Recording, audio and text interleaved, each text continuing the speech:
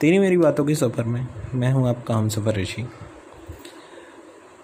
आज मैं आपको एक सत्य घटना सुनाने वाला हूँ। यह बिल्कुल भी काल्पनिक नहीं है। इसका मेरे छात्रों के जीवन से सीधा लगाव है, सीधा जुड़ाव है। चलिए शुरू करते हैं। कुछ दिन पहले मेरी मुलाकात मेरे एक स्टूडेंट से हुई। वैसे मेरे सारे स्टूडेंट नालायक हैं, एक और नालायक से मुलाकात हुई।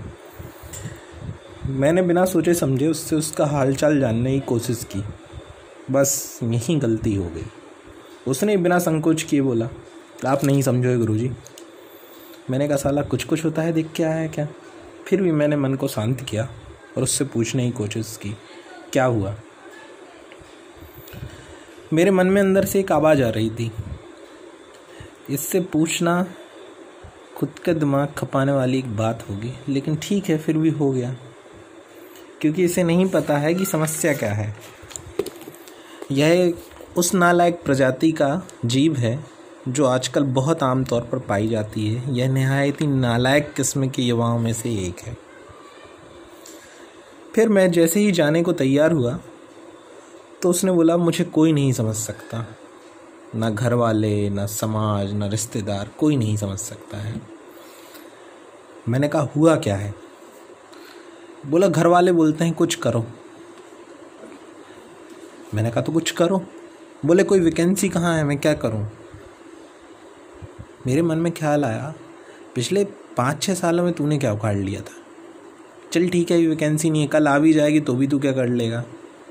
फिर भी मैंने मन को शांत किया। मैंने पूछा तो घर वालों को समझाओ। फिर मैंने कहा गलत बात बोल दी। उसने बोला गुरुजी कोई नहीं समझ सकता मुझे।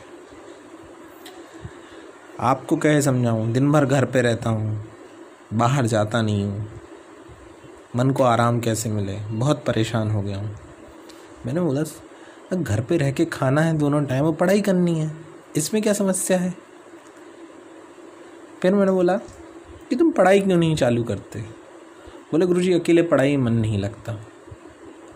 मैंने कहा साला पहले खेलने के लिए 4 लोगों की ज़रूरत पड़ती थी, मस्ती करने के लिए 4 लोगों की ज़रूरत पड़ती थी, बुराई करने के लिए 4 लोगों की ज़रूरत पड़ती थी, पढ़ाई के लिए 4 लोगों की ज़रूरत कब से पड़ने लगी। ठीक है, फिर भी मैंने सोचा उसका पक्ष सुन लेना एक अच्छी बात होगी। मैंने ऐसे ही बोला, मैंने और क्या समस्या है। उसने बोला आप नहीं समझोगे गुरुजी। तेरी मेरी बातों के सफर में मैं ऋषि।